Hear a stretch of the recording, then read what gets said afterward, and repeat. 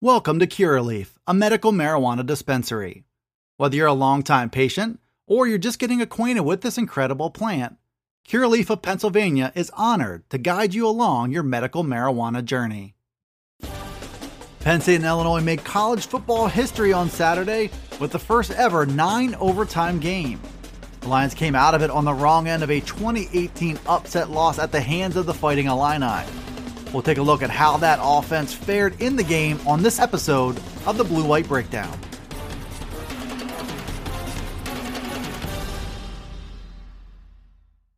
Penn State quarterback Sean Clifford made a faster than expected recovery from the injury that knocked him out of the Lions' loss to Iowa just 2 weeks ago. He got the call to start in Saturday's overtime loss to Illinois, and James Franklin said after the game that Clifford gave his team the best chance to win. Clifford had a few nice moments engineering the Lions' only touchdown drive of the game, but he otherwise looked limited and uncomfortable. That begs the question about the progress or lack of progress being made by Taquan Roberson, who struggled in relief of Clifford against Iowa. Clifford finished the day against Illinois with 165 yards passing and 1 touchdown, and he was sacked 4 times. Because of the nature of Clifford's upper body injury, he was not a factor in Penn State's running game, which ultimately worked against the entire offense. The performance was a gutsy one by Clifford, and he told reporters after the game that he was not limited at all. That certainly didn't mesh with the version of Clifford we had seen before his injury, and the clearly unhealthy version that took the field Saturday against Illinois. Looking forward, the health of Clifford is worth watching with 3 top 10 opponents remaining on Penn State's schedule. His continued recovery will be a must if the Lions want to hang with Ohio State this weekend, or Michigan and Michigan State when the calendar flips to November. The Sean Clifford that battled and struggled against the Illini likely won't be enough the rest of the way. Concerns over the Penn State offense grew again on Saturday with a sluggish performance in a record 9-overtime home loss to underdog Illinois. In the passing game, the struggles of Sean Clifford to work through injury were apparent. But in that part of the game, the Lions continued to sputter in the running game, which was once again a product of poor blocking and poor execution. Penn State created precious little running room up front and finished the day with 62 yards on 29 carries for an average of just 2.1 yards per touch. This was on a day where Illinois gashed the Penn State defense for 357 rushing yards on 67 carries. The Fighting Illini went into Saturday with a game plan, and they stuck to it by beating up a depleted Penn State defensive line and rumbling through a series of arm tackles. The Nittany Lions might learn a thing or two from the commitment Illinois made, all while going into Saturday seriously outgunned in terms of pure talent on the roster. Illinois finished the day with 10 rushing plays that went for at least 10 yards compared to just 2 for Penn State. Noah Cain led the way and got a bulk of the work for the Lions in the second half with 43 yards on 11 carries for the game. John Lovett also flashed in the limited touches he got with 21 yards on 5 carries.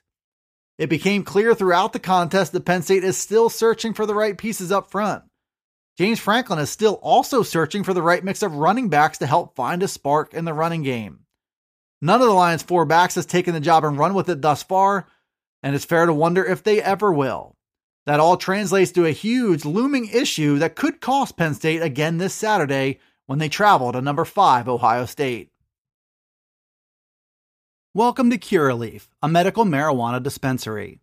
Whether you're a longtime patient or you're just getting acquainted with this incredible plant, Curaleaf of Pennsylvania is honored to guide you along your medical marijuana journey. Have questions? Visit us at curaleaf.com or stop in to see us at any of our 12 locations. Let's talk medical marijuana and let our confidence become yours. Penn State's search for answers along the offensive line led the coaching staff to make a couple big changes late in Saturday's loss to Illinois. Without question, the Lions have struggled to create room in the running game while largely doing a much better job protecting the quarterback.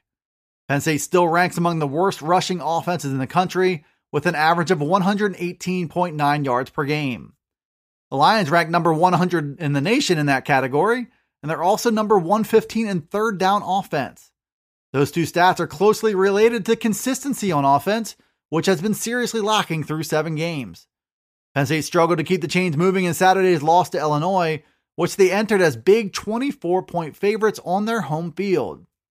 James Franklin reshuffled the deck with his offensive lineman with hopes of creating a spark. He flipped right guard Juice Scruggs to center, and he moved center Mike Miranda back to right guard. Franklin also brought on versatile backup lineman Bryce Effner for a long look at left guard.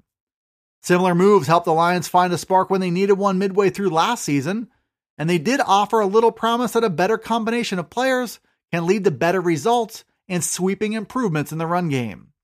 Those three positions up front are worth watching early against Ohio State to see if the position change is stuck and if they can start paying off with a better run game. Even in a losing effort, Penn State wide receiver Jahan Dotson found a way to make two jaw-dropping plays against Illinois. The star senior led the team in receiving with 6 catches for 58 yards, bringing his season totals to 35 receptions, 446 yards, and 6 touchdowns in 7 games. The Lions struggled to get much going in both the passing and running games in a 2018 loss to Illinois, which were both impacted by a banged-up quarterback, Sean Clifford. Penn State couldn't make much happen down the field with Dotson, but he did create a big play out of thin air with a 36-yard grab in the first quarter. Clifford threw it deep down the right sideline into an area filled mostly with Illinois defenders. But Dotson streaked into the picture and made a big play on the ball, turning what looked to be a sure interception into a key play on the Lions' only touchdown drive of the game. Later on, Clifford fired a pass low to Dotson that was only inches away from hitting the turf. Instead, Dotson got low himself and somehow got both his hands under the pass for a catch, which was reviewed and then upheld by the Big Ten officiating crew. Dotson continues to flash all the tools necessary to make the leap into the first round of the 2022 NFL Draft. Explosive yardage hasn't happened through his team's struggles at the quarterback position the last 2 weeks, but Dotson's still the same great wide receiver he's always been, and he's capable of making plays that few others in the nation can. Thanks for tuning in to the Blue White Breakdown. It's available right here on Penn Live. You can also find it on Alexa, Apple, Google, Spotify, and Stitcher. Be sure to follow, like, subscribe, and rate the podcast wherever you listen to it, and get all the latest from us at PennLive.com/Penn State Football. You can also check us out on Twitter, Facebook, and Instagram. This is Dustin Hockensmith from Penn Live signing off until the next Blue White Breakdown.